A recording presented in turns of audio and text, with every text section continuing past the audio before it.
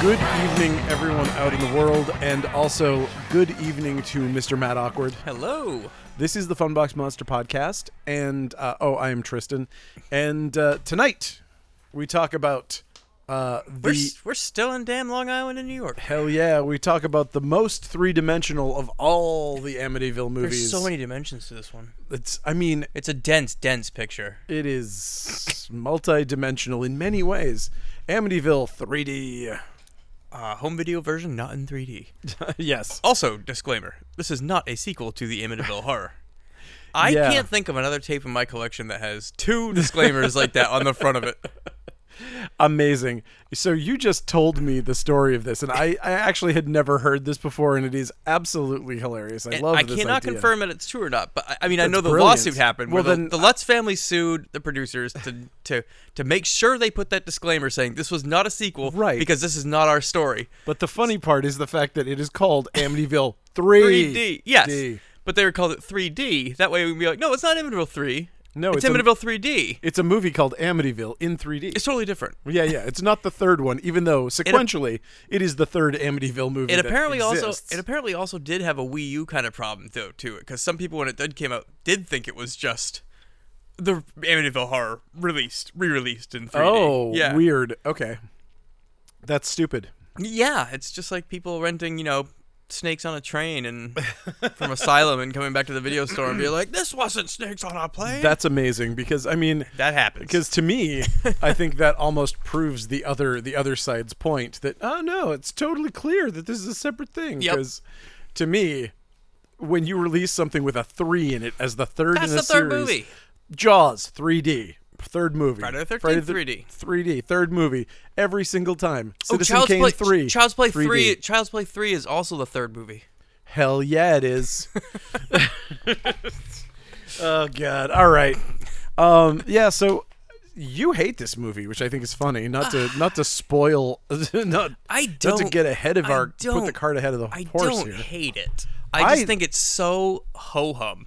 It just comes and goes away, Sure. and it's got one really good scare, really good moment to it. I think there's a couple, but it's so bogged down with garbage. I like how hokey it is. Yep. Honestly, like there's something about the parts of this movie that are stupid that are pretty great. The intro, like the cold open to this movie, is so dumb. Oh, and it's awful. I think I find it charming because it's so dumb. I hate it because it's so droll. Like it's just like the old. Yes, let's watch a bunch of old people go ooh. Yeah. Like, what are you doing? I mean, so much of this, it's like. But again, if I want to watch an Amityville movie, what are my choices? Like, I want to watch an Amityville horror. Well, in this I day don't of like age, number one. I don't like number two. Well, in this day of age, I was at Bull Moose the other day, the local music video store in this area, and I was looking at the Amityville section there, and there must have been like 30 DVDs. Like, play Mad Libs. If you can name a word, you can find an Amityville movie with that word after it. Because once it was discovered that Amityville was in the public domain, that the title. Well, you can't trademark a town name. Exactly. Like, yeah. So you can have Amityville. As long as you're not calling it whatever. the Amityville Horror. Yep, there is everything there. Everything is I just got Amityville in the Hood. Oh boy. It's some people grow some weed on the Amityville property, and then when they smoke it, they get all haunted.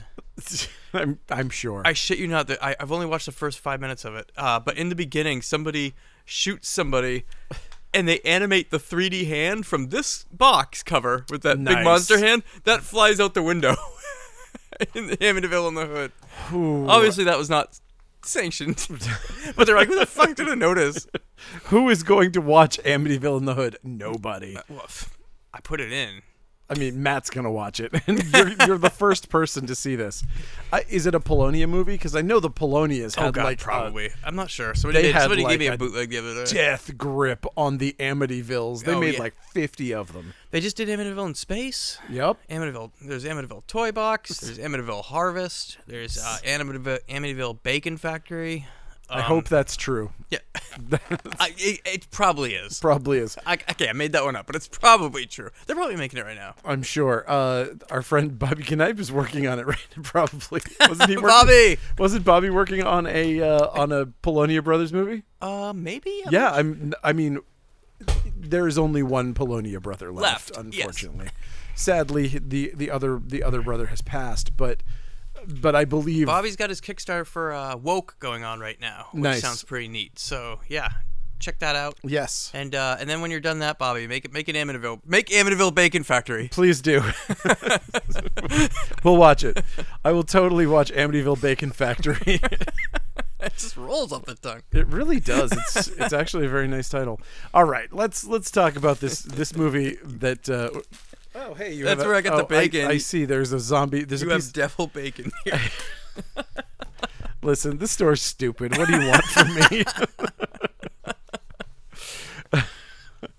I don't make the thing. Okay, I make a bunch of the things that are here.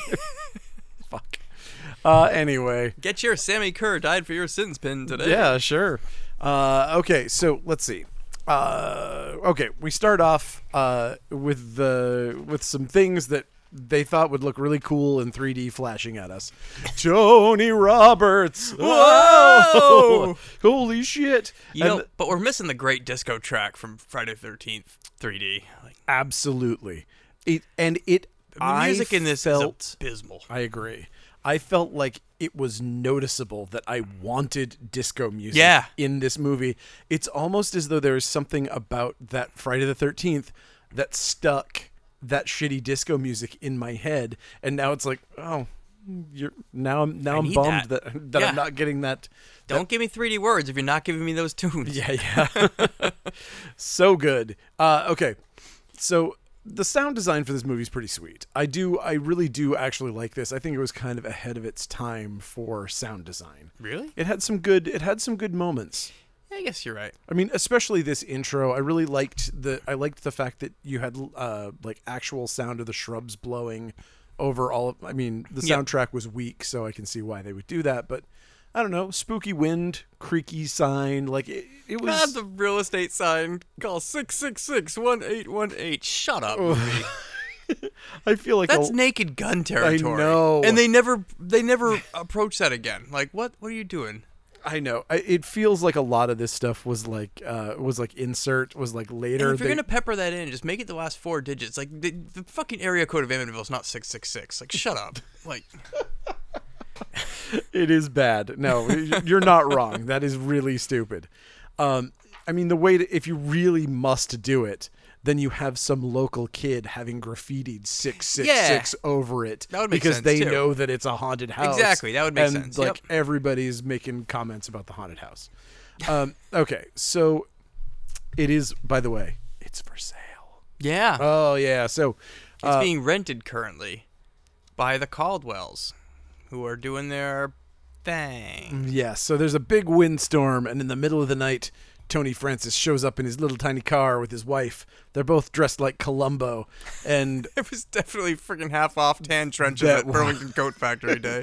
Yeah, somebody. Once their buddy shows up, he's wearing one too. The London Fog store burned down, and we managed to sneak these all out the back. Hell of a surplus sale. Thanks, Martins.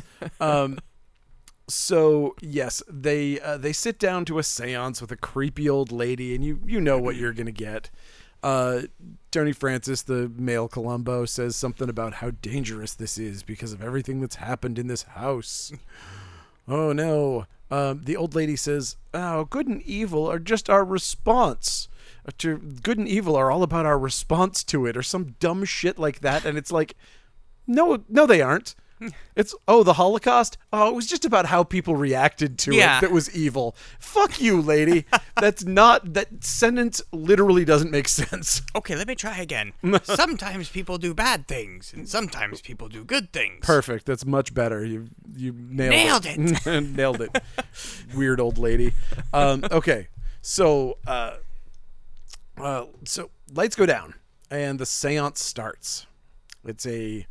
This is like your classic 1950s old dark house seance, like you almost expect that they were going. I was actually surprised that they didn't do the like floating trumpets and like the kind of stuff that you would see, especially considering it's a 3D movie. Yeah, and this is what bothered me about this cold open. Like, this feels like those dry, like, I'm not a big fan of like gothic horrors or like the old 70s British horrors. Like, this is what it feels like. This is a 50s trope. I just want, like, give me a good hook, quick fright. Yep. You know. I mean, they did not. No, we start off with quiet old people. Like, it's cool. Cool. I love a good quiet old people movie. So she. So the woman in the trench coat comes in and asks for her dead son Ricky, and soon he starts making his presence known through the medium. She starts coughing and choking like she's suffocating, and then she starts talking shit about a fire and says that the child has passed over in fire and is now at peace.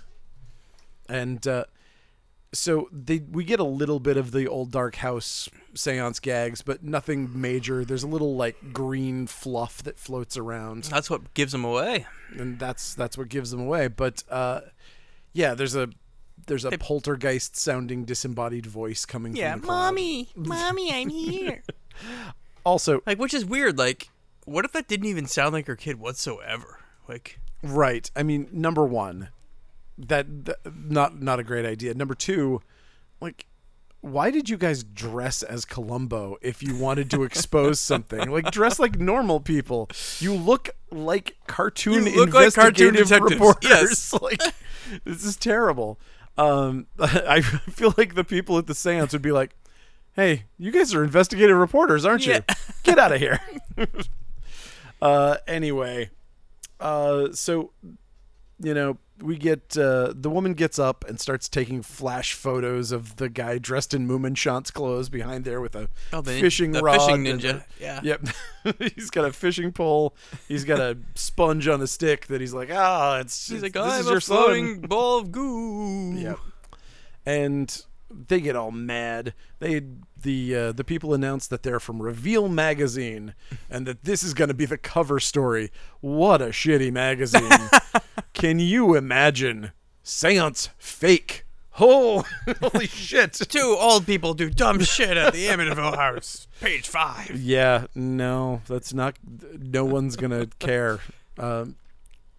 But he's also brought the district attorney to prosecute them. And he also has a nice tent. Of course, they're all wearing the same. They were issued the trench coats by the district attorney. He's like, all right, if you're going to go in, you've got to go in uniform. We all wear these. But there's also a dude from the Psychical Research Center, whoever he is. And this is all really weird. But that's fine. This whole thing is super ironic because, like, the people who would be getting this treatment would be the Warrens. Like, maybe that's probably why they were the most pissed about this whole thing, is that, like who, you know, who's gonna get like busted as frauds? Yeah, the Warrens. Yep. Like, that's who would suffer for this kind of a thing. And then this movie spits on you in 3D. The old lady gets pissed and spits at our lead girl. And we get a 3D spit take. Very Drag Me to Hell. That just feels like this movie just hates you. It's just like setting you up for what's about to happen. Yeah. I'll be back in an hour with the swordfish, which is awesome. That is awesome. And has been reused by a couple of other movies, I believe. I think they were the first people to do this gag, but maybe not. Probably Scooby-Doo. Probably cartoons were the first thing to do that gag. Yeah, Bugs Bunny, maybe. Yep. Okay, so yes. The thing that I liked about, so there was that part where she spits on her, but what I really liked about it was the fact that she, like, the way that it's shot, you expect her to say something really deep, because in these movies the expectation that you're set up with is that the fake psychical whatever person, she's gonna be like, wait, but I actually have real powers too, and she's gonna tell them something. Oh, you're in great danger, and she's gonna be like, whatever, blah blah blah, because she has this like camera like really close on her face, and you're like, oh shit, what's she about to say? And then she just spits on the lady, and it's, I don't know, I thought that was really funny. Okay. Let's see. The psychical research guy goes around and he's looking around the house because he knows the history, and he's like, oh, we got to go find the control center for this massive operation. How could they possibly run it out of this one room? They had a guy with a fucking fishing line and like a scrunchie. And somebody played a tape player, I guess. Yeah. I mean, I don't think that, well, clearly there was a control center. We find out later, but he can't do it. We get the flies buzzing. We get a couple of other obvious Amityville things, and a malevolent POV is watching them. But then the lights go out, and they're like, let's come back when it's less spooky and fun to be here. and that's what they do. They come back when it's less spooky and fun. Neat. Yeah, and they come take photos and talk to the owner of the property, and it's all very fun. The owner's a big dude, and he stands on some old rotten He's boards. sick. You can tell just looking at him. Yeah, he looked That's what the dude says in this. He looked like he was at death's door. Yeah. Right there. Well, he was kind of fat. He was so sick. He's like, this guy, he was 50 pounds overweight. Yep. He was going to die within seconds. But he's it's his house. He owns it. Yeah. He doesn't want to, though. He doesn't want to, though. So he falls through these boards and nearly falls into the I love this shit. Into the abyss. They pull him out. And I think that was the last straw for this man. Yeah. It was like, I nearly fell into a pit to hell. You know what? I'm leaving. Why did I ever buy this? If only he had just never come back, which is, if he really felt that way, you'd think. Maybe he would. He wants to unload the place cheap because he has made a terrible decision. Yep. He thought he was going to patch the place up and sell it, but it turns out that everyone is too superstitious of all the deaths to come rent this place from him. He takes John outside and tries to convince him to buy it. And John is a very easy sell. He is a very easy sell. He's the guy from what? Distrust magazine, Discharge magazine, Disco Reveal. That's what it is. Discharge. Something like that. Sludge Puss magazine. Something. So he's like, you know what? I'm gonna do this. My wife is divorcing me, and I need a place to live. Apparently, his wife is taking him for all he's worth, according to him. I need a place to go write my great American novel. Exactly. And play my keyboard, because we establish I'm a musician, and we watch me carrying in a keyboard, and then nothing ever happens with that. Super important that he's a musician. I was really hoping his band would go try to practice in the basement, and then they'd just all die off one by one. Dude, Amityville Practice Studio. They're just playing Bob Seger covers in the basement. He's got a shitty dad band. Okay, so he goes to his wife's place, and she's this like 2-dimensional harpy character. So dull. She gets 0 character development. They don't do anything with her, unfortunately. She's just like, her only job is to like be mean to this guy and make him seem like he's a cool guy, and he puts up with a lot from this crazy woman. It's another one of the problems I have with this movie is that we spend a lot of time outside of the house. Like, yeah, I don't care about this woman. I don't care about this part or their ex relationship falling apart. I guess. I don't care about their relationship at all. I don't care about it when dude goes to work later on. Like, what the fuck? Why are we hanging out at dude's office? So we can have an elevator ride, I guess? What? Yeah, there was one little thing. Yeah, I don't know. Dude, show me crazy shit in the house. Like, and then since when has the house gone out of the house? Like, isn't that the whole thing about Amityville? Like, don't go in that house, but it's like, oh, I'm going to follow you to work now. I don't know. I mean, hey, this isn't a sequel to those movies. True. This is a whole new thing. This is a completely there are original, no rules anymore. This is a completely original concept. So his daughter, Lori Loughlin, and her friend... Bad Aunt Becky. Yes. I love Full House so much. And her friend, Meg Ryan. Yeah. Crazy. They show up. Meg Ryan is amazing in this movie. Her role is the best. Yep. Like, more of her. I'm spunky trouble chick. Honestly, I would have loved more of her in this movie. She was like, everybody would. She was the shining light of this movie, really. Yeah. And she wasn't even good in it. It's just that her character was great. She was fun, yeah. Yeah. But either way, Meg Ryan, her job is to, like, basically she's adding relevance to the old man. Like, she's this outside hot young girl to be like, wow, your dad's super smoking. And no, he's not. He's just an old guy. No, he's totally hot. And it's like, no, he's not. And there are murders here. I'm obsessed with it. This is great. I like how your dad's ears are almost the same size as his head. He probably sleeps with ghosts. With ghost boobs. With ghosts with boobs up to here. Boobs up to there. Yes. But, so... they pack up his keyboard. He plays some haunted house music to prove that he's cool and smart and also musical. This is another movie that, like, Mary Sue's their main character. Like, this main character dude, this is like an action movie. You know what I mean? This is like a shitty 80s action movie lead where it's like, oh, yeah, sure, I was in Black Ops in the CIA.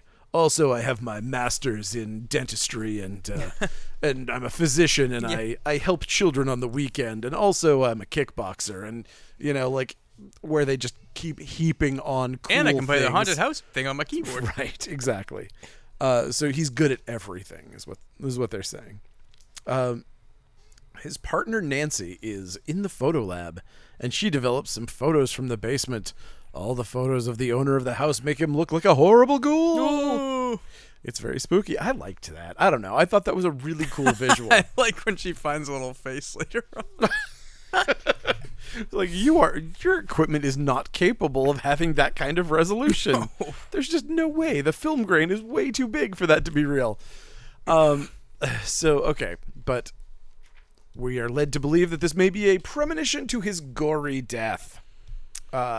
Next scene starts, it is. And the guy heads back to the house for no reason. I think he's going to close on it. Got there and...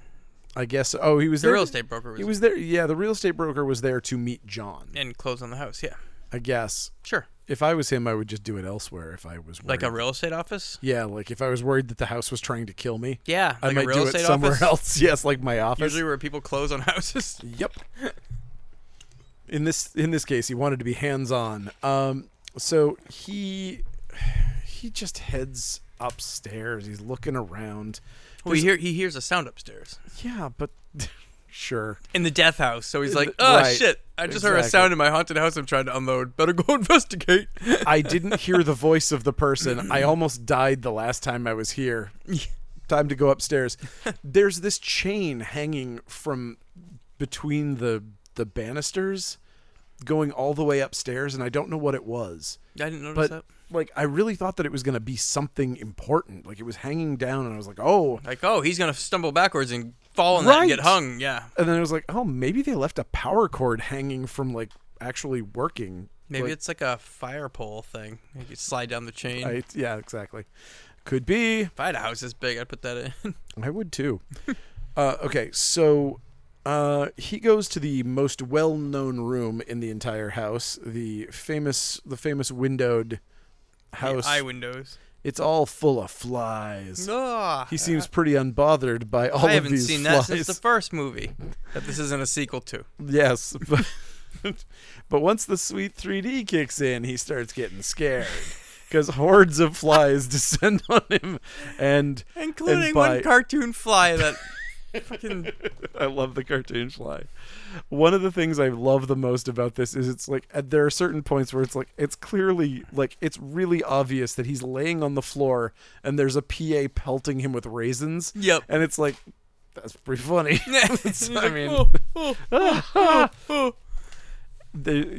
His death was so easily prevented. Like, if you can't avoid dying from choking on... Because he couldn't get out because a door shut behind him. But it's like, dude, it's like 300 pounds. Throw yourself through that shit. Yeah, dude, maybe use some of that. But maybe my guy won't buy the house if I break the door.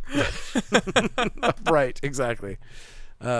Maybe it just goes against his realtor thing. Ethos. Like, oh, yeah. I can't break that. I'll have to pay for it. So, yeah, that's our first death of the movie. And it's... weak AF. It is weak as hell. Like, that's what this movie, like, I don't get it, man. It just, like, it pusses out big time. Like you just said, there's that thing, he walked up a giant staircase. Why can't he, like, stumble backwards from something attacking him, fall over the railings, do some kind of action-packed death instead of just swatting at literal cartoon flies? Yes. I don't know. And then it's like, oh, he's got a lot of flies on his face. Guess he's dead now. Right. You're supposed to assume that he's dead because he has a bunch of flies on his face.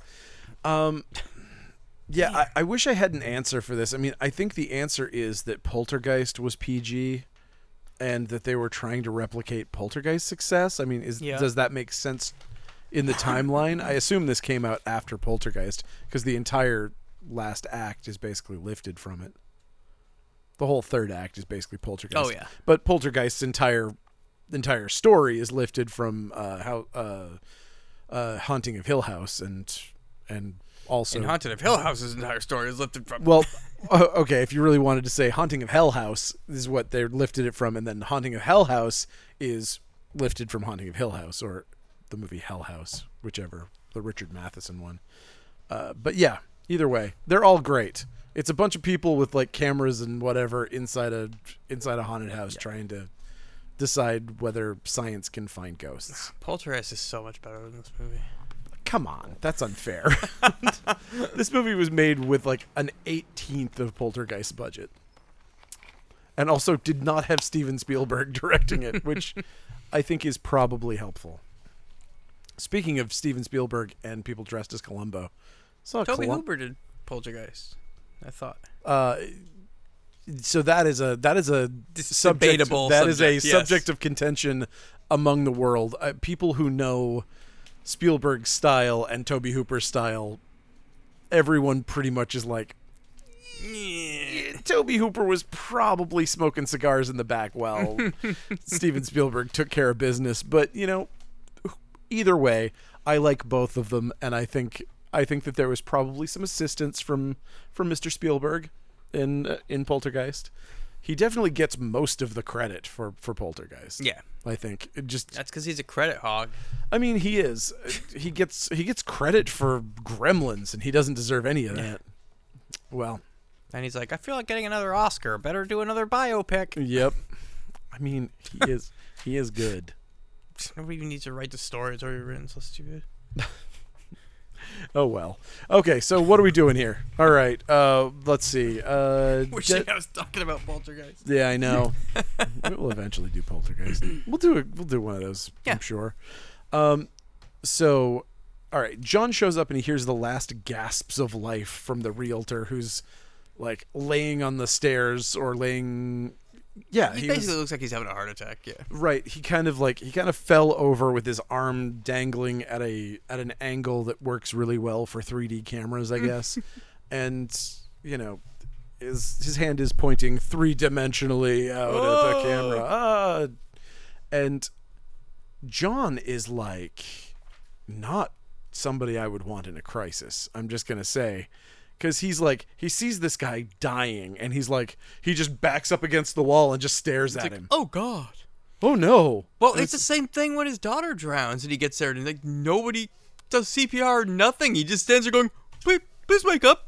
Let me just say. Could you please wake up? The first time someone dies in front of you, and you fail to resuscitate them, take a CPR class. Yeah. You know, that is the universe telling you need to learn CPR. Yeah.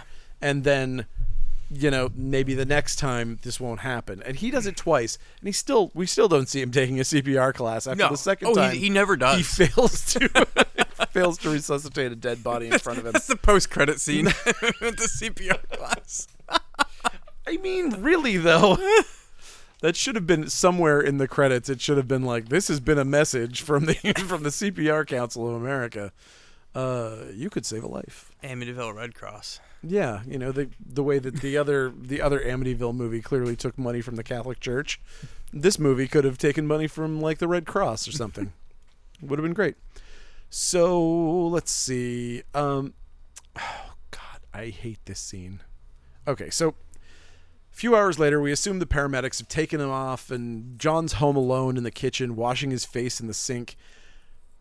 Melanie shows up after hearing the horrible story and shows him the photos, and he just does not believe. But this is so stupid. So there's several angles with the guy's face, Yeah. Every single picture is perfect except his face. There's 3 people in every shot. Yep. And this guy is in the middle, on the side, wherever, multiple angles, multiple lighting.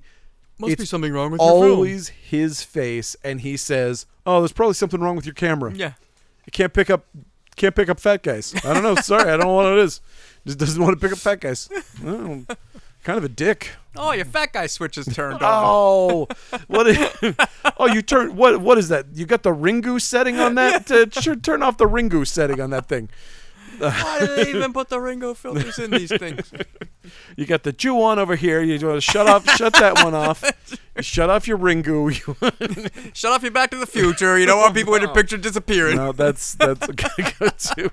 Man, this is a complicated fucking camera. Jeez, guys. All right. What a fucking tool bag. Anyway, she heads back to the psychical research. I hate that word so much. Psychical research guy. And these are other scenes that I don't like. Any scene with this doctor and the psychic thing with him and his wife goes in season 2. Like, does everybody just know this psychical research guy? I hate it. And this is another one where it's like, and why do we care? He's doing what? Sensory deprivation experiments? We don't care. That doesn't factor into anything in this. No, it doesn't. And I feel like this script was gutted. Yeah. Like I feel it's supposed to be another half hour or so. No, I feel like the scenes that they have were supposed to be scares. You know what I mean? And then they didn't, because it's setting you up. Each of the really bad, boring parts of this movie, if you look at them, you're like, oh, wow, that would have been a great place for a terrifying moment. I mean, completely blackened room, woman with sensory deprivation, something coming out blue glowing at her like it's like a paralysis demon. Okay, yeah. You know what I mean? Like there's something there and it grabs her and she screams. Terrifying. But it's not there. She just screams at nothing. Yeah. And it's not scary. It's just like stupid. A thing. Yeah. But I feel like there's something missing from all of those scenes that probably was in the script that would have made this a better movie. Yep. And I think that they were like, no, we're getting a PG rating because Poltergeist got a PG rating, so we're just going to carve everything down. It just feels like another weird added-on thing that just doesn't go any... Like, same thing with the keyboard. We referenced the keyboard twice. We even see him moving in holding it, and then it's like he never plays it again after he walks into it with it. So why do you even establish him having a keyboard? Or if we want to learn about sensory deprivation, why do we listen to this guy talk about this so much? Like, no, I mean... nothing happens. If there was not a scene written where that piano played itself... Yeah. This movie is insane. Whoever wrote it is literally out of their mind, because that's the only reason you have it, is because the piano's going to play itself. Yep. You know, or like that you taught your daughter a song on the piano and that the two of you played Heart and Soul together. And then after she dies, the piano starts playing Heart and Soul, you know, and you start playing the lower line, and then the upper lines just start playing themselves. That's the line that she always played. Yeah. And then she always fucks up this note, and then the ghost fucks up the note. Yeah. You know, that's a scene. That is a great scene that is not in this movie. Okay. Anyway, so, God, all right. Let's see. Okay. Well, this is good stuff. So, whatever. She sends her camera photos to the lab, or whatever that is, and they're gonna tell her if this was this dude is gonna be like, oh, I have the ability to tell if this was a supernatural photo, or a camera malfunction, which is absolutely batshit. But John's daughter comes to the house to visit, and she's out looking for ghosts. He's a skeptic, and she's open to ghost stuff. So that's the dynamic. She's gonna be the Fox Mulder, and he's gonna be the Scully. And he's like, stop talking about ghost stuff. That's dumb. I'm here to write a book. And she says that she wants the incredibly haunted fly room to be her bedroom. Yes. She's like, can you tell me which room the fat realtor died in? I'd like to be in that one, Was please. it also a double murder room? Oh, is that the double murder room? Great. Yeah, bonus. Sold to you for the cost of one enormous hug. You know what? And it wasn't creepy, so I was really happy to see that after the last one. Yeah. After the last movie, I was like, hey, look at that. Yeah. Totally normal interaction with family members. I love this. Now take your shirt off. God damn it. Fuck. Nah, whatever. So she's going to go to she wants the room where the guy got pelted with raisins. John and Nancy are at the headquarters of Reveal Magazine. And he says that he has to leave, so there's absolutely no reason for the scene, right? No. Yeah, pretty much. So, what is this lady's name? I have her name down as like 6 different things. Fuck if I know. Whatever. It doesn't matter. I'm going to call her Nancy. Sure. So, they're at the headquarters. She leaves to go look at the house by herself. For some reason. Oh, no, she's going to go team up with him to work on a piece later on. But he's got to go. He's going to meet his agent right now because he's why doesn't she show up when he's there? Because Dolores is going to be there. Dolores. Okay. All right. So this part bugs me so much. I'm not going to lie. This might be one of my favorite parts of the whole movie. Oh, me too. But like, I'm just pissed where he's just like, yeah, I'll meet you there after I go see the agent. If I'm not there, Dolores will let you in. Who is Dolores? Sarah and I were watching this together, and both when that happened, we're like, who's Dolores? Like, that's kind of when you cut to that person. You know what I mean? Like, hi, it's me, Dolores. Yeah, I don't mean that, but it's just like show like a housekeeper van outside or something like that to establish who Dolores is, but we don't know. Yeah. And then when she goes, there is no Dolores to let her in, so she's just walking around the house by herself forever. Yeah. She should get a chyron right at the bottom. Bang, bang, bang. Yes. Dolores. Dolores, housekeeper. Yeah. Well, I mean, I guess that's who she is. We see her once, and then she never comes back. No. Okay, so whatever. This lady goes into the house, and she does the exact same dumb thing the realtor did. Only walks around looking quizzically. Only the difference between the two of them is he was maybe doubtful that there's a murderous ghost here. And now she is positive. Yes. 100% positive there's a murderous ghost here. So what she does is unforgivable. She goes in by herself. There's no one there. She keeps like looking around, and like the doorknob comes off in her hand when she tries to go back outside. House locks her in. So none of the doors between rooms open. She's stuck in the entryway. She finally turns to the kitchen, and then Dolores. Dolores comes and tries to kill her. And this Dolores scream, I love. Like the thing that happens here is like it's magical. It's great, but it's also stolen from 13 Ghosts. Oh, really? Like this is remember the original 13 Ghosts? I mean, I've seen it, but I do not recall the scene. There was what's her name? Margaret Hamilton, the Wicked Witch of the West, played a blind housekeeper in that, and she was like, and there was a big scare with her at one point where it was just like, who's this? And it's just, she's the housekeeper. I mean, she's blind, so she wanders around and clean stuff, I guess. God, I love their conversation here. I actually made a video on my phone of it when it's just sure friends. It's so crazy when they scream at each other. Weird. I'm here to see Tony. He's not here now. I know. I love it. I love it. Best scene in the movie. Mm-hmm. And the swordfish. Okay, also good. John gets in the elevator at work, and he's bothered by a fly. This scene. Dun, dun, dun. The elevator malfunctions, and it sends him hurling to the top floor at a speed so rapid that he's flattened to the floor. Then it drops, and he's stuck to the ceiling.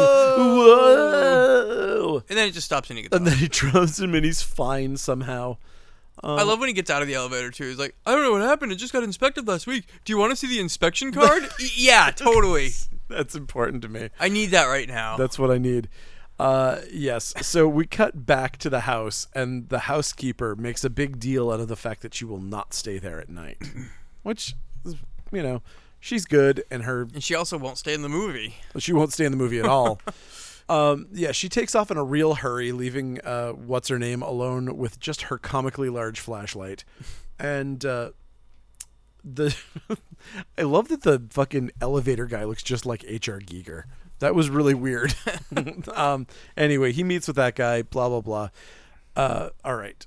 So Nancy's still there in the house all by herself, even though... Do we get to watch her walk around some more? Yes, but okay, so she's absolutely terrified. The house clearly locked her in. All of the doors were supernaturally locked.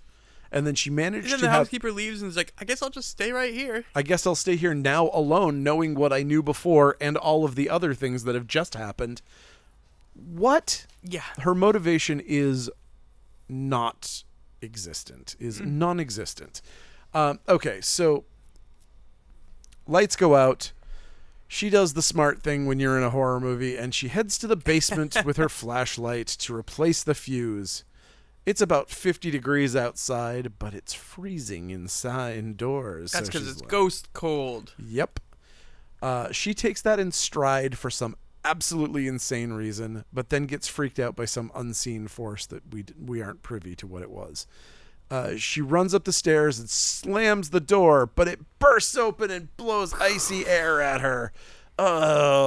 Great timing and execution of that particular scene. The only problem here is that the ice looks like ass. Yeah, well, it's wax. Well, but whatever it is, it looks like shit. Apparently it's melted like warmed wax they were shooting at her. Oh, that got cool. Stuck all in her hair and was a bitch to get out afterwards. Yeah, that would make sense.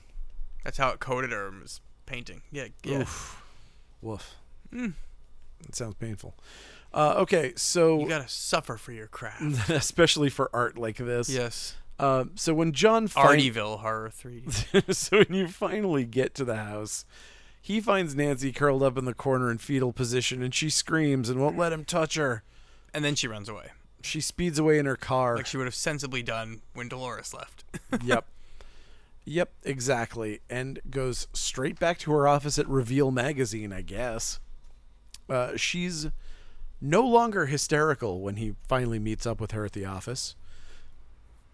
She just won't let him touch her or like talk to her. She's like, John comes in and she explains the whole situation and is like, this incredibly supernatural, impossible thing happened to me. Well, maybe it's just the pipes settling. Fucking John is such a turd. She says, I don't want to hear any more of your goddamn rational explanations, which is one of the lines sampled in a great Thrill Kill Cult song called Nervous Christians.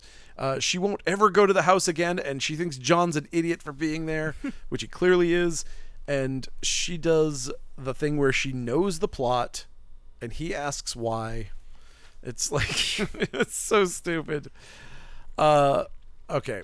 So he's like, why did it only happen to you and not to me? And she says, maybe the house has other plans for you.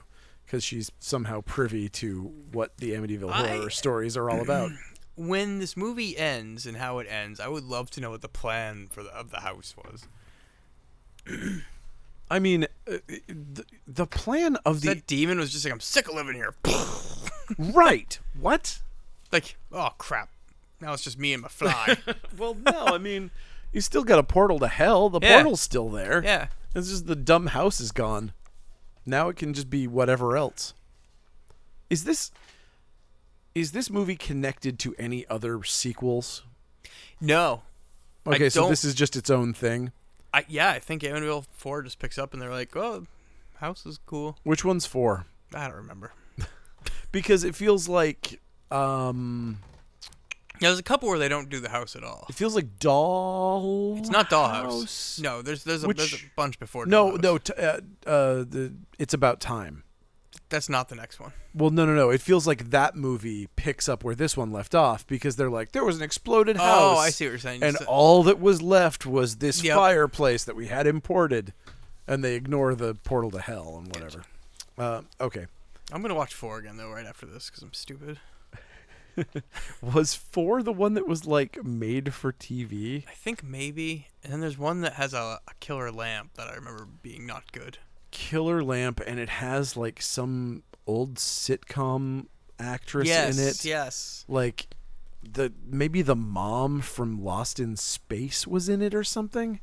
Sure. Yeah, it's weird. That was a weird one. And it's got one of those child actors that's in everything, I think.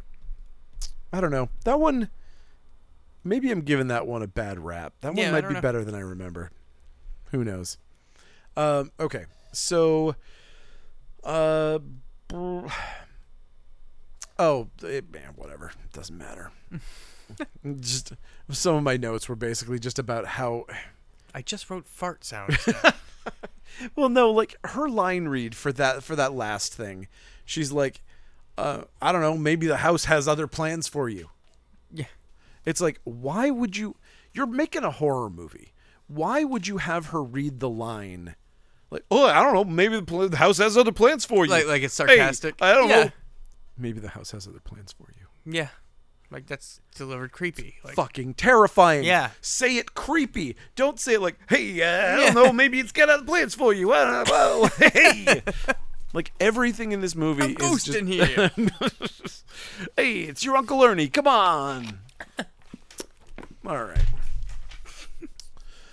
So this is where we cut to the sensory deprivation experiment. I already did that. Where they make some poor-ass college student fucking go literally insane for a week's pay. Can you imagine? They say that she was under for 52 hours. She missed like 3 classes. Well, yeah, sure. I mean, and they probably paid her $200 and she will be insane. Yeah. You know, like, they're literally, I mean, it comes out of his mouth at some point that, like, yeah, that's about when they start going crazy. Yep. And it's like, did you just destroy a human being to figure out something you already knew? It's okay. She wasn't a popular student. Yeah, she was going to be a phys ed teacher. It was fine to get rid of her that way. I don't know, man. That seems immoral, but I guess that's probably part of what's going on. I thought we already passed this part. Or is that just this is the second time with this guy? This is the second time. We keep bouncing back to this stupid lab. The first time was when he was fixing the camera. Oh, okay. That's right. And so this is when he says another line from that same song, which is, reality is the only word in the English language that should always be used in quotes. So deep. So I guess his ex-wife doesn't want the daughter going into the house. She does not. She knows all about the house, and it's infamous. Yeah. He says that nobody gets hurt by ghosts. So the ex-wife is there talking to psychical research guy. Yeah, because she knows him too. Because for some reason they're friends as well. So literally, separately, all three of these people keep going to this guy. Like, and they don't go together. Yeah. Like, somehow John knows him, the lady knows him, and the mother knows him. Yeah. Whoa, weird. Okay, but he says, oh no, ghosts don't hurt anybody. People hurt themselves, you know, like when they fall on knives or when they're jump running from ghosts and they die from running. Yeah. It's like, isn't that the same thing? And he's like, oh, I never thought about it. Yeah. It's like, yeah, it's the same thing. Playing in the street doesn't kill you. Getting hit by the bus does. Sure. So just go play in the street. So you're fine. Just look out for the bus. Yep. So these idiots go back and forth with him saying, duh, we don't know anything. And her saying, but what if you did know something? And it's real fun. But I hate every scene with the psychical research guy. Except for the last one. Yeah, that one's cool. So Meg Ryan and daughter show up by themselves. Oh, they're alone in the house now. This is so good. Meg Ryan does stoned fish dancing and like she's like dancing around the house. Then gets hot on murder. Yep, she gets really sexy about murder. She hits us with the classic, did you know that you can have sex with a ghost? Because she's our sex bomb. Yep. So literally every single thing that she says is going to be tinged with sex, no matter how murderous or blasé. If she's talking about sandwiches, does not matter. There's going to be some way she's going to slip sex into that. Sexiest peanut butter and jelly sandwich you'll ever eat. Yep, she is our sex bomb. Which is weird because she's just kind of like dressed like a normal co-ed. Yeah. Like you would have thought that they would have given her some sort of like cut-off shirt or something. She looks like Spirit Halloween's Billy Idol costume. She looks like literally every girl I went to high school with. I mean, she's got the same hair that every girl in my high school had. She does not look like what she's written as. But she recounts the murders that set the whole thing off. So she's just basically our info dump. And again, she talks about the murders like she's talking about sex. So she knows, and she talks about the murders that were the basis of the hauntings that happened in the first movie. But this movie is not a sequel. But also, what's really great about this is that she also knows which rooms are which. Like, it's fine if you're like, okay, I've read about all this, but then she's like, and this is the bedroom where this happened, and then over here this happened, and it's like, how? She could possibly know that if she's a true crime junkie. Did you have like a fucking CD-ROM game where you were like walking through the house and going into each room? No, come on, I don't buy it.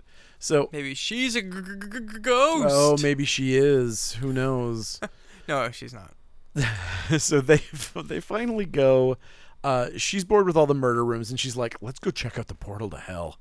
And she's like, yeah, let's go check out the portal to hell. This is going to be great. Look, murder rooms are a hell of a gateway drug. Yeah, exactly. It starts them off.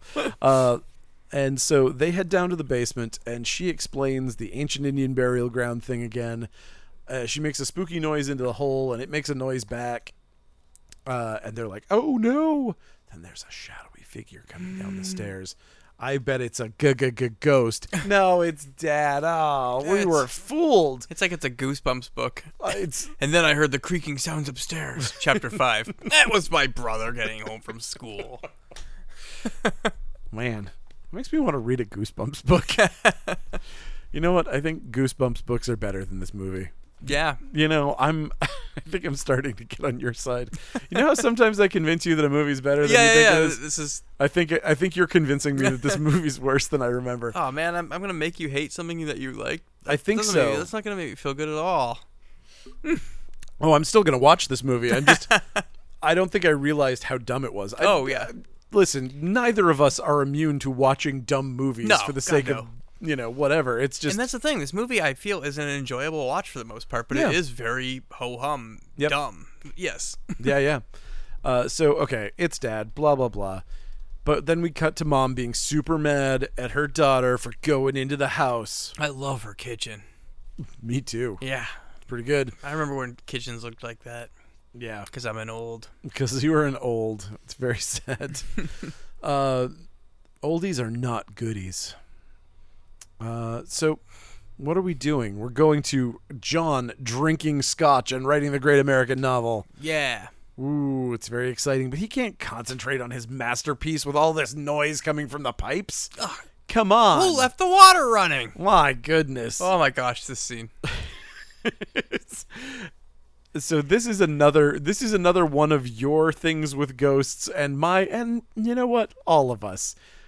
Why do they do shit behind people's backs that only can be seen by the camera? Why? Why is this entire scene? Who are you performing for? Who are you closing the walls in for? He can't see it. He doesn't notice. Yep. It doesn't matter.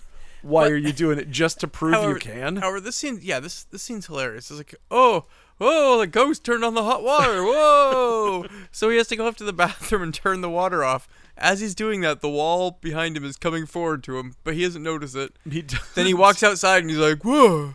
Then he walks back in the bathroom and the wall's reset. If you look, though, there's a bunch of scrapes all over the wall from where the fake wall brushed against it. It rubbed out like a whole strip of tiles. It's hilarious. Yeah, I think a more experienced director might have shot that part where he comes out of the bathroom first, so that any damage that was done by the effect might have been shown. To be fair, the effect looks cool. The effect looks great. Yeah. They managed to nail it. I don't blame the effects crew at all. This effects crew is without sin. That is the director's fault entirely. Yep. That is just poor planning on his part. Just not knowing that something could go wrong from an effects shot. Unless it was meant to be there. Like, it's like, these ghosts do this all the time. It fucks up the wall a bunch. That maybe, they even do it when nobody's around. They just love pushing that wall. I just don't get it. Okay. Let's see. Where are we at? Laurie comes home with her friends, I think, right? No. This is great. So we go back to the photo lab, oh, huh? Cool. Oh, we love the photo lab. That's right, the little facey. That's right. Nancy has several more photos that she's developing. She examines the photos with a magnifying glass. And her magnifying glass work like a high-res laser computer. It's great because you get a normal photo and it's blown out to shit.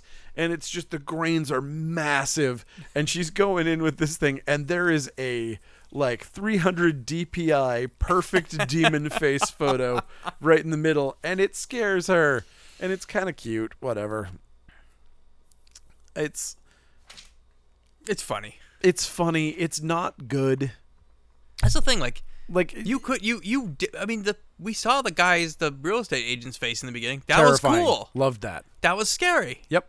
Then you did something completely goofball with the scary photos. It instead. Looks like a boglin. It does, yeah. Straight up looked like there was a boglin in the photo. And like you said, the resolution is just so different than the other pictures she's looking at. It's just hilarious. And clear resolution isn't scary. Yeah, no. Like blown out resolution, mysterious blown out resolution. Misty blur demon face kind of in the back. That's cool. Yeah. Terrifying. Really clear demon face is dumb. It looks like somebody took a sticker and just stuck it on the photo. Very much. Yep. There's a boglin sticker stuck on that photo. So, once she sees that, she's like, I gotta go tell John. But not before she hears a fly. Oh my God, it's a fly. Stop trying to make the flies work. You're not going to make fly happen. It's exactly. not going to work. Nobody cares. That's the dumbest part of the first movie. It was like gross in this unpleasant way that nobody liked it. Yeah. I don't feel like anybody enjoyed the fly parts of any of these movies. No. And this movie's just like, yeah, we got to bring over that thing everybody loved from the first. Yeah. The second one didn't use the flies at all, and that's why it sucked. Yep, that was the problem with the second one. Definitely was the flies that were the issue. Okay, so she gets in her car, and the enormous fly that she saw before seems to be in there with her. So she's swatting at this fly, and then she can't stop. The brakes won't work. She slams into a work truck and nearly gets her head pierced by a huge steel pipe. And you're like, we almost had a really cool Final Destination death, but because it's PG, we couldn't. Well, and then admittedly, I think this is a pretty cool death scene. This was surprising. Then the haunted photo that she took with her, because it has a photo of this demon, starts smoldering, burns through her valise, and just catches her on fire. Catches the car on fire. She can't get out because she doesn't try the door handle once. She's just too busy slapping at everything. She never tries it once. Yeah, but why bother? At that point, you know what? The demon's going to get you from something. You might as well just give in. You just always expect to see a close-up shot of the hand, on the handle. Like, nope, she just doesn't touch it. She's like, I hate myself. No, she's over it at this point. But yeah, she so she dies and is like smoldering. The car is on fire. Yeah. Her burned husk of a corpse is inside. This dude outside is like walking down the street and he's like, huh, look at that, a burning car. And there's somebody screaming inside. Huh. Interesting. He takes his time and leisurely wanders over, opens the door. Her husk falls out. She is nothing. There's nothing left. Oh, it turns. It lifts her arms up. Yeah. Well, it 3Ds at us. Yep. But I mean, she is nothing. There's nothing left of her. And it goes, rah! And he's like, huh. Weird. That skeleton tried to get me, huh? Anyway, I guess I gotta go bowling. Yeah, time to go back to work, I guess. My 15 minutes is up. So the Bernie Skelehusk looks great. It does look great. It was inexplicable why that dude had no reaction to the horror that he was seeing, but maybe he's a serial killer from another subplot that didn't come like through. A producer's friend. He's like, I'll get you in the movie. You can act, right? Oh, yeah. But I can't react. Yeah, so I can't react. There's a big difference. Uta Hagen would say that acting is reacting, so I don't know about that. I have to fight her on that one. So, all right. Who else? Where are we at now? We're back at the office again. Oh, good. John's ex-wife is visiting him, and she has a fairly new and potent piece of ammo in her clip here when arguing about the daughter visiting the house. I mean, now that...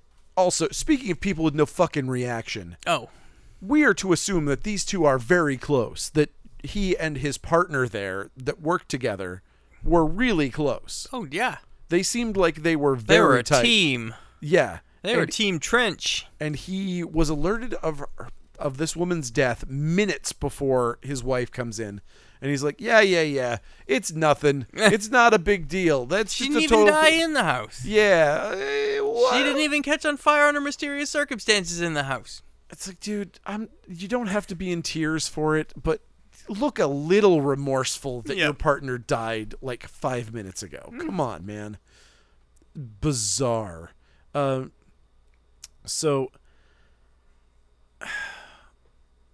yeah, it's boring scene. Yeah, boring scene.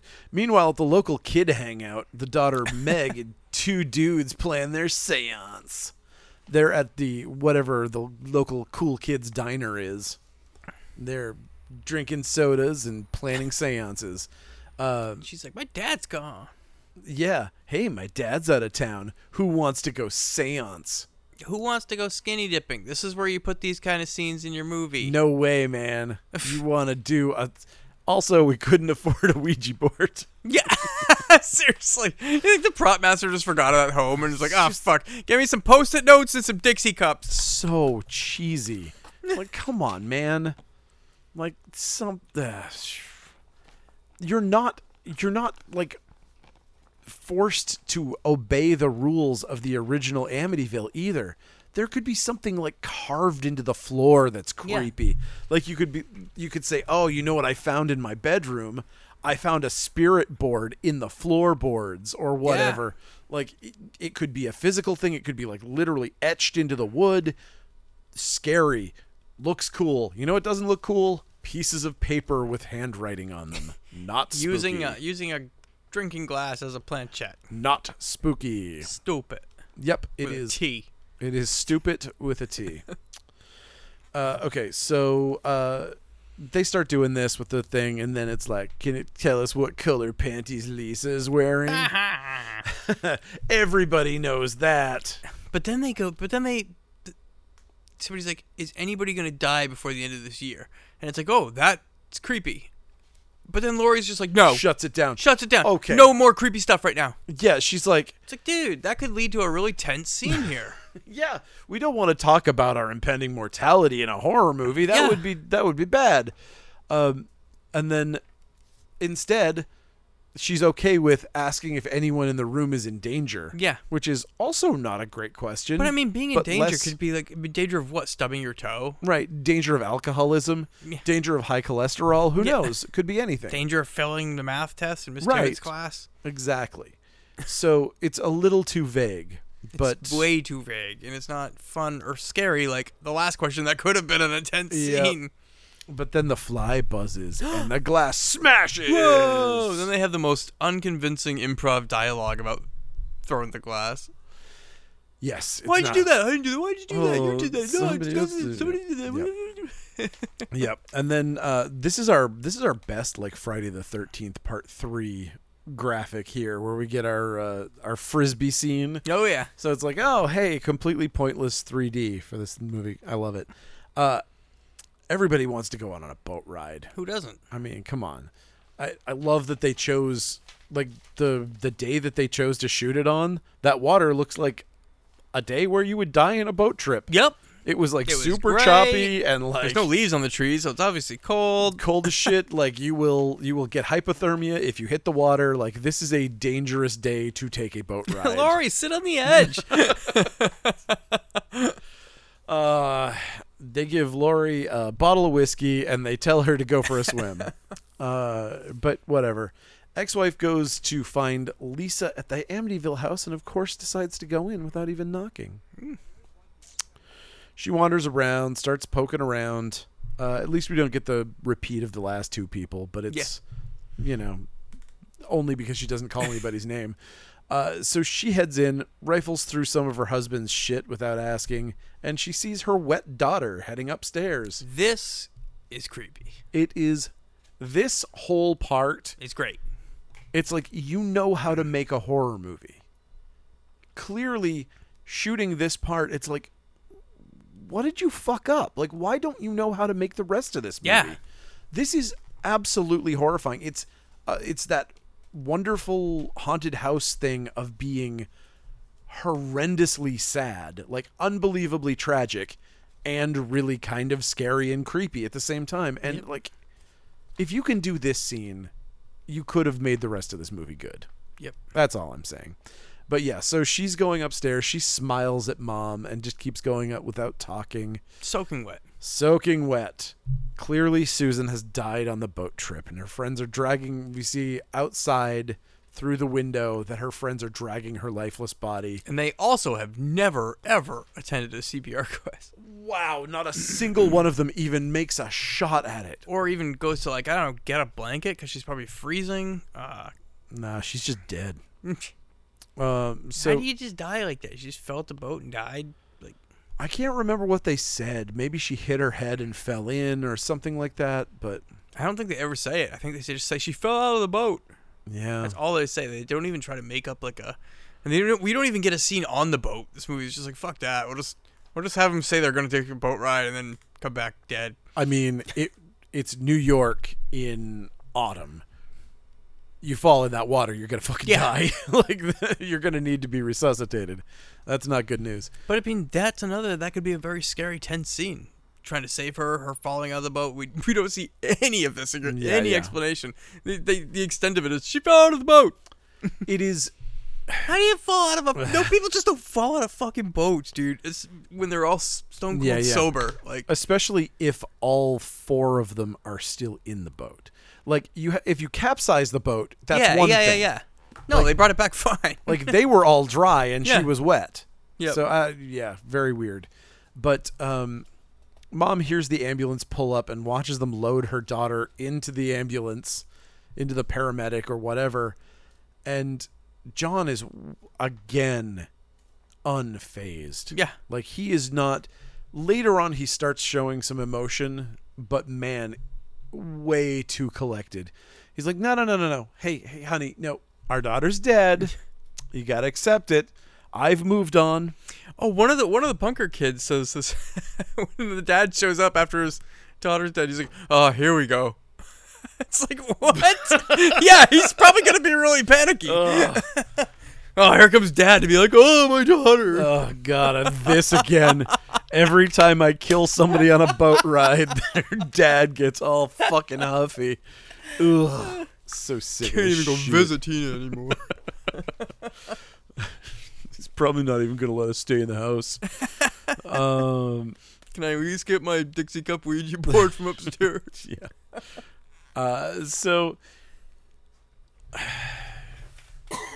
Yep. Yeah, we get the discussion where the woman tells her that he saw her, and she won't believe that she's dead, and she's running through the house, pounding on the door, but she's not there, obviously. She runs up to the attic. She can't find her dead daughter, blah, blah, blah. And she's obviously conflicted because of all the horror that's going on, blah, blah, blah. But so Mom just basically goes to the attic to wait for Susan to come back. Yeah, she goes to her room. She's mentally toast. John waits up on the couch with an enormous bottle of booze. He's good at that. Yeah, that's kind of his thing. And eventually he's like, I guess he hears something in the basement. And so there's spooky, the gateway to hell has some spooky stuff going on in it. So he hears some gurgling, and Mom's gazing into the gates of hell down in the basement. Whoa. Oh, you can see their dead daughter just under the surface. Dad's all mesmerized, and then a wet corpse jumps out and grabs him. He wakes up on the couch. It was all a dream. The whole movie so far has been a dream. It starts from scratch. That would be awful. Okay, so in the kitchen, the ex-wife, totally batshit at this point. She's just like, I've got to iron all of her blouses because I think it's her favorite color. This is going to be her favorite. When she comes back, she will want to wear this shirt. Okay. And yeah, Dad's trying to pull her together, but she's gonzo. Totally gonzo. So Also, the kitchen exploded, and we didn't see it, right? We had a kitchen explosion just like part 2. Yep. And so, but you gotta use the theater of your imagination. Like everything else, we always arrive at scenes in this movie just after something cool happens. Yeah. There's some sort of dramatic element that happens, and it's like, no, you don't get to see it. You just get to see what happens afterwards. Look, we gave you the car crash, okay? You got to see that. That was one thing. Yeah. Just be happy with your car crash. That's the one effects moment you're going to get. Everything else occurs off screen. So she's in an exploded room, and she's like, that Susan was trying to communicate with us. That's why she blew up the kitchen. She always hated this kitchen. Or I don't know why she assumes an exploded kitchen is that, but so now John goes back to the boring psychical researcher, and he decides, he's like, can we redo like Poltergeist? Like, yeah, can we like set up a ton of ghost monitoring equipment?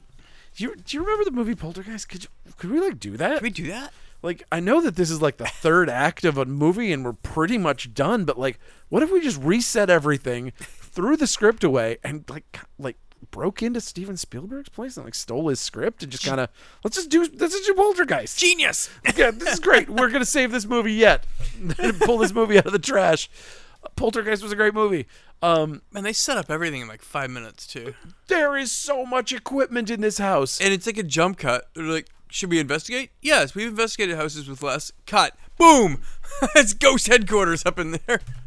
It's, I mean, what I expected would not have been appropriate, so whatever. Like, I expected a montage of them setting up all the equipment. Oh, yeah. But, right after the daughter dies in such a horrific way that really is depressing. Unless it was like a basketball kind of thing where it sang a song about when your daughter dies and you think she's haunting you. You get the guys to set up the machines.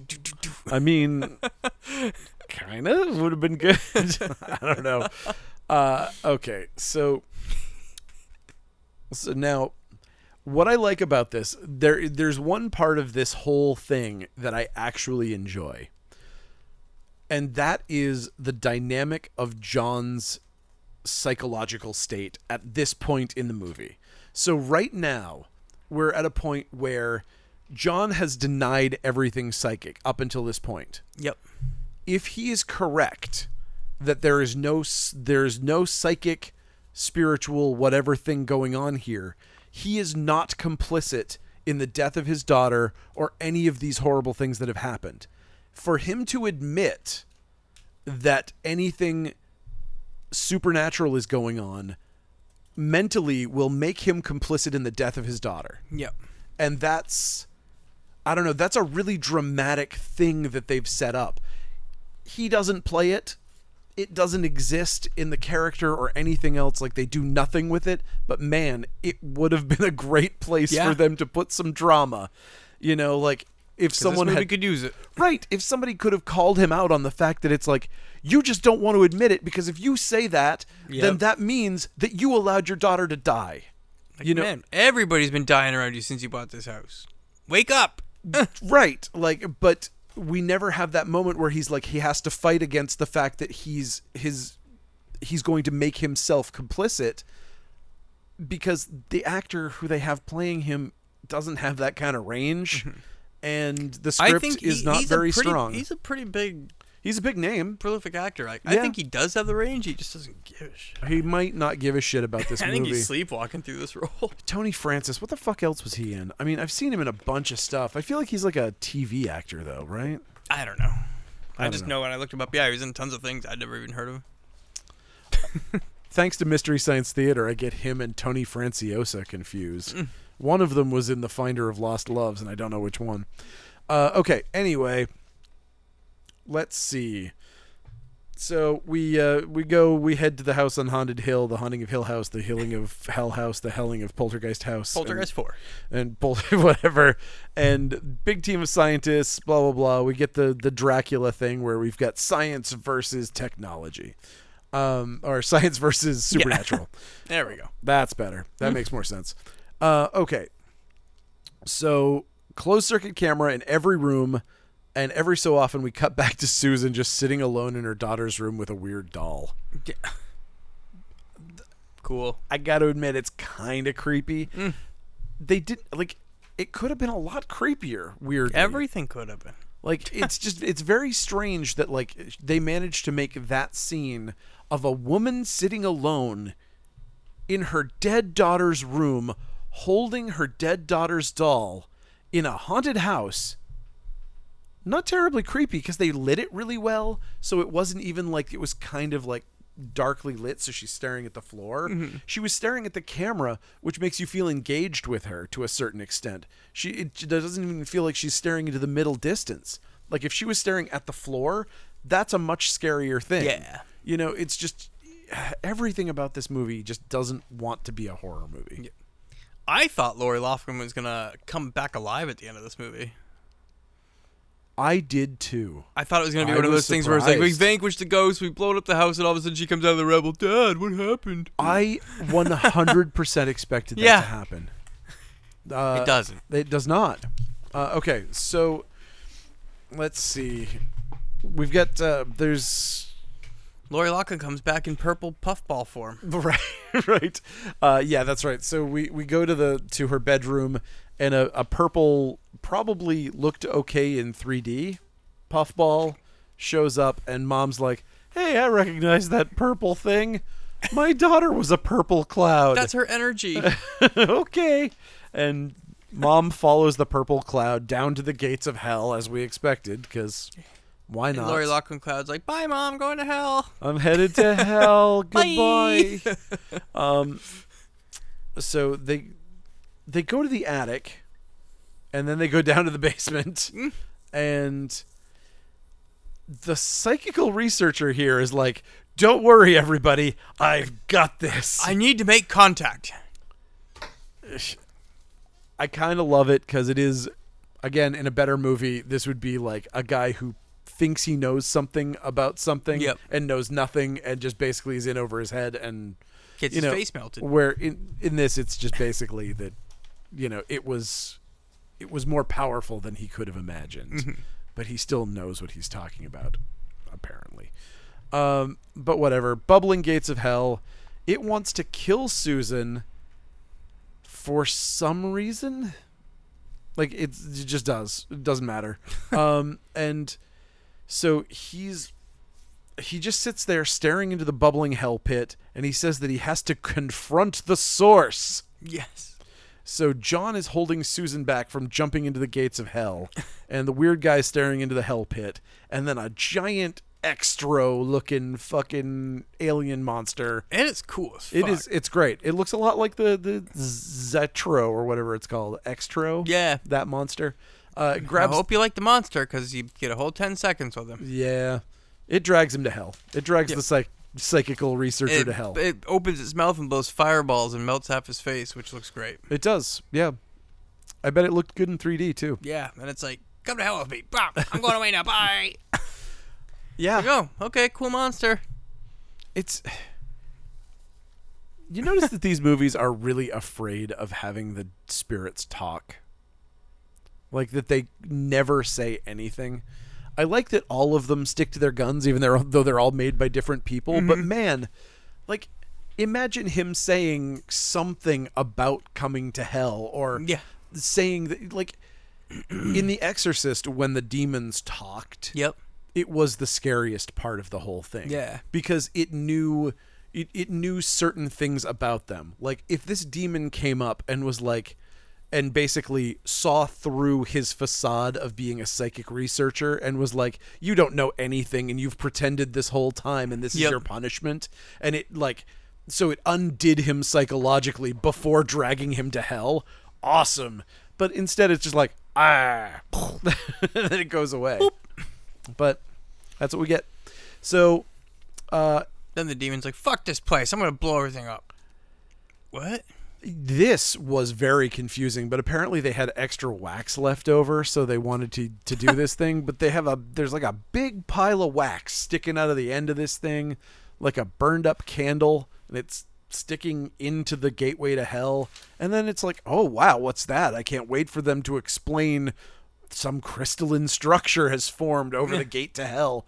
It's just the house is gonna explode. Yep. And that's what it does. the house just starts going nuts and throwing doors at people and dropping cabinets on people. And to be fair, it all looks great. It does. This lots of great stunt work, cool, very cool set chaos design. Yeah. Also, the flying swordfish. But again, we also learn here, like seemingly like every Amityville movie, that our lead is a scumbag. Because John sees a minimum of 3 people crushed under furniture and is just like, I'll go this way then. Yeah. Motherfucker. You want to see if they're okay? You want to lift that thing off of them and help them out of the house too? Nope, you do not. We're getting out of here. Look, if I didn't even try to give CPR to my daughter, you think I'm going to lift the door off this guy? If I can't have sex with you, I don't care. I don't even know his name. He just set up the beep boop machine. Yeah, whatever. He means nothing to me. Yeah. Hey, we don't even know his name. He's just a beep boop machine guy. That's true. So there's the blowing glass or ice scene here that was pretty cool. It looked like some of it was supposed to be glass, some of it's supposed to be ice. There's a thing that throws a dude out a window, which was fun. John gets all covered in frost and it makes him look like a clown, which is less cool looking. And then the swordfish swings down like the very visible strings. Yep. Very it misses them and sticks it to the wall. Bong. Yes. Yeah, very funny. Favorite part. Yep. And we get some good 3D stuff. Whatever. John keeps smashing at the door with whatever he has in his hand, and he finally gets out, and then the house explodes, and it knocks John and Susan over. Oh. Then they're like, I'm glad that's over. And then Susan's like, yeah, I'm glad that's over. Yep. I don't think that made her sane. I think that might have made her worse. But we'll see. Somehow, after the massive explosion, the door is still standing. And our cartoon fly guy comes back. Camera tracks through the rubble. We find the pit to hell is still open for business. And the little blue 3D fly cartoon is like, hey, fellas, I hope you enjoyed the show. See you for Amityville 4. D. Yep. In Smell-O-Vision. Smell-O-Vision this time. At the Amityville garbage dump. Yep. Okay, so you're right. This movie is dumb. It's so dumb. It is enjoyable, though. This movie, I don't know. There's a weird charm to it, even though it sucks. Like I swear to God, I watched this movie at some point in my life by myself at 2 a.m, and it scared the shit out of me. Weird. Like, I don't know how. Like, in watching it now, I'm like, I don't understand. Like, I don't know what one of these scenes would have scared me. What was wrong with me? I mean, even the wet Lori Loughlin scene is eerie. It's eerie, but it's not like scary. I'm scared. Exactly. Right. Yeah. I have no idea. Maybe I was being haunted by an actual ghost at the time that I was watching this movie, and that made me scared. Possibility. We should go to the Center for Psychical Research and see if we can get to the bottom of this. Yes, that would be great. Put you in the. It's like a sensory deprivation chamber, but it only just plays Amityville 3D in like VR glasses. Oh, that would be great. That's a dream come true. As long as part 2 doesn't play, I'm fine. Mm-hmm. Yeah. So that was that. That was that movie. That wasn't very good. And this was the podcast about it that wasn't very good. I'm sorry, postponed everybody. a week. I know. It probably. Listen, that's the problem. Is it would have been a good podcast if we didn't get burnt out on this. If we hadn't watched it 7 times before we did this. David had COVID, and so I was being cautious. I didn't want to accidentally give anyone COVID, specifically Matt. So I was just being very cautious. David is still out with COVID, and I'm still working alone in the store. Damn, going to 80 hours. Yep, this is my 80-hour week. What store are we talking about here? Coast City Comics, the most overworked comic shop in the business. But they're open 24 hours a day on coastcitycomics.com. That is the truth. You can buy yourself I don't know if they're back in stock, Funbox Monster Podcast t-shirt. Hey, we have a screen printer, so it's much easier for them to get... Are they back in stock? Not yet. Okay, but they're coming. Yes, so, but a big thank you, because we sold out of Funbox Monster Podcast t-shirts, and that makes awesome. me happy. Yeah. So rate and review us, do things. I was like, So I was looking at our numbers, and it's very strange. I was originally like, hey, rate and review us on Apple, because that's what I kind of know podcasts for, is that, like, our Apple podcast numbers are like 25% of what we get, which is really weird. Like, so many more people listening on Spotify. Weird. That's where I listen to my podcast. Really? Yeah. Huh. I had no idea. I didn't know. I think I must be old. I think that's the answer for everything. So rate and review us on Spotify? Can you even do that? I don't know. No, you can't. No, you can't. Just leave it playing so our numbers go up. I don't know. Whatever. Just when you're going to bed at night, just start the podcast, turn your volume off, and it doesn't mean anything because we're not selling ad time, so it does not matter. It only just makes us feel better to know that there's more people listening. I don't know. Nominate us for a fucking golden whatever the Joe Bob Award is. I don't know. Do something like that. We need one of those. Yeah. What is that thing? The silver. I don't watch Joe Bob. Silver dingle. I don't care about Joe Bob. The silver bolo. That's what it is. I'm gonna alienate all of our fans. It's so weird. I was such a huge Joe Bob fan when he was on the movie never channel. Been a fan. Such a fan, and I've started watching all of them again. I mean, listen, to each his own. Yeah. I'm not going to look down on you for liking Joe Bob. True. I'm just saying he can count all the boobs that he wants, and I'm just like, just fucking start the movie, guy. Oh, boy. Anti-horror host. Yes.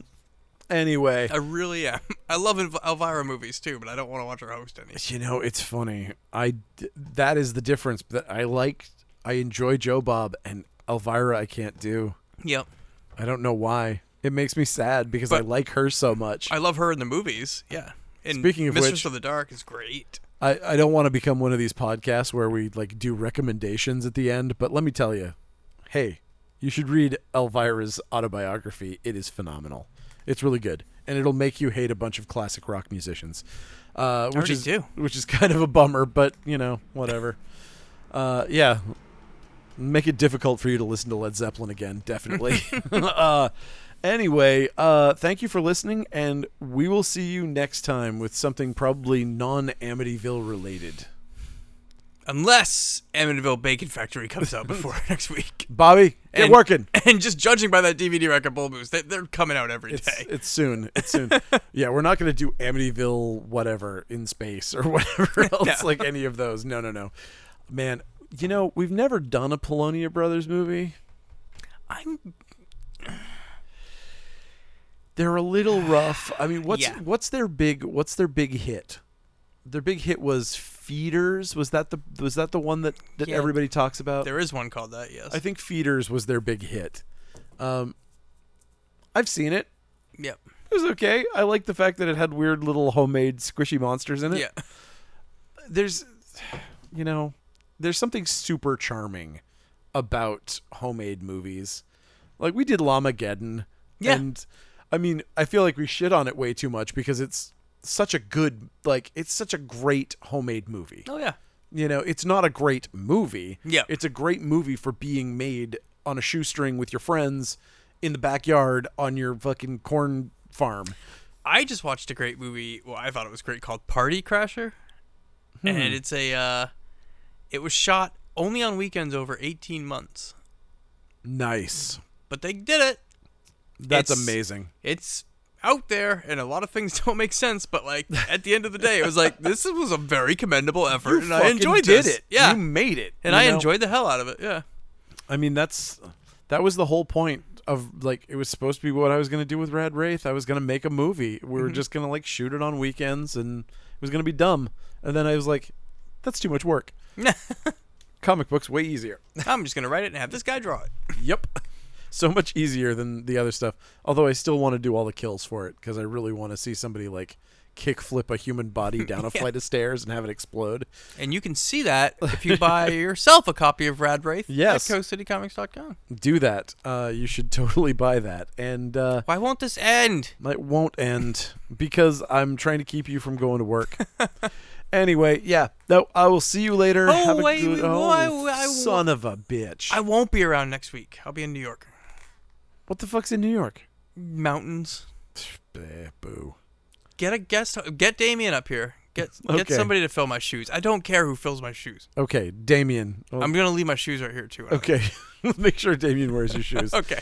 All right. We will see you next week. Or the week after. Unless I do this next one by myself. You could. I'll have a hand puppet. There you go. I think this is very funny. I actually very much like this movie. Why won't it end? Good night.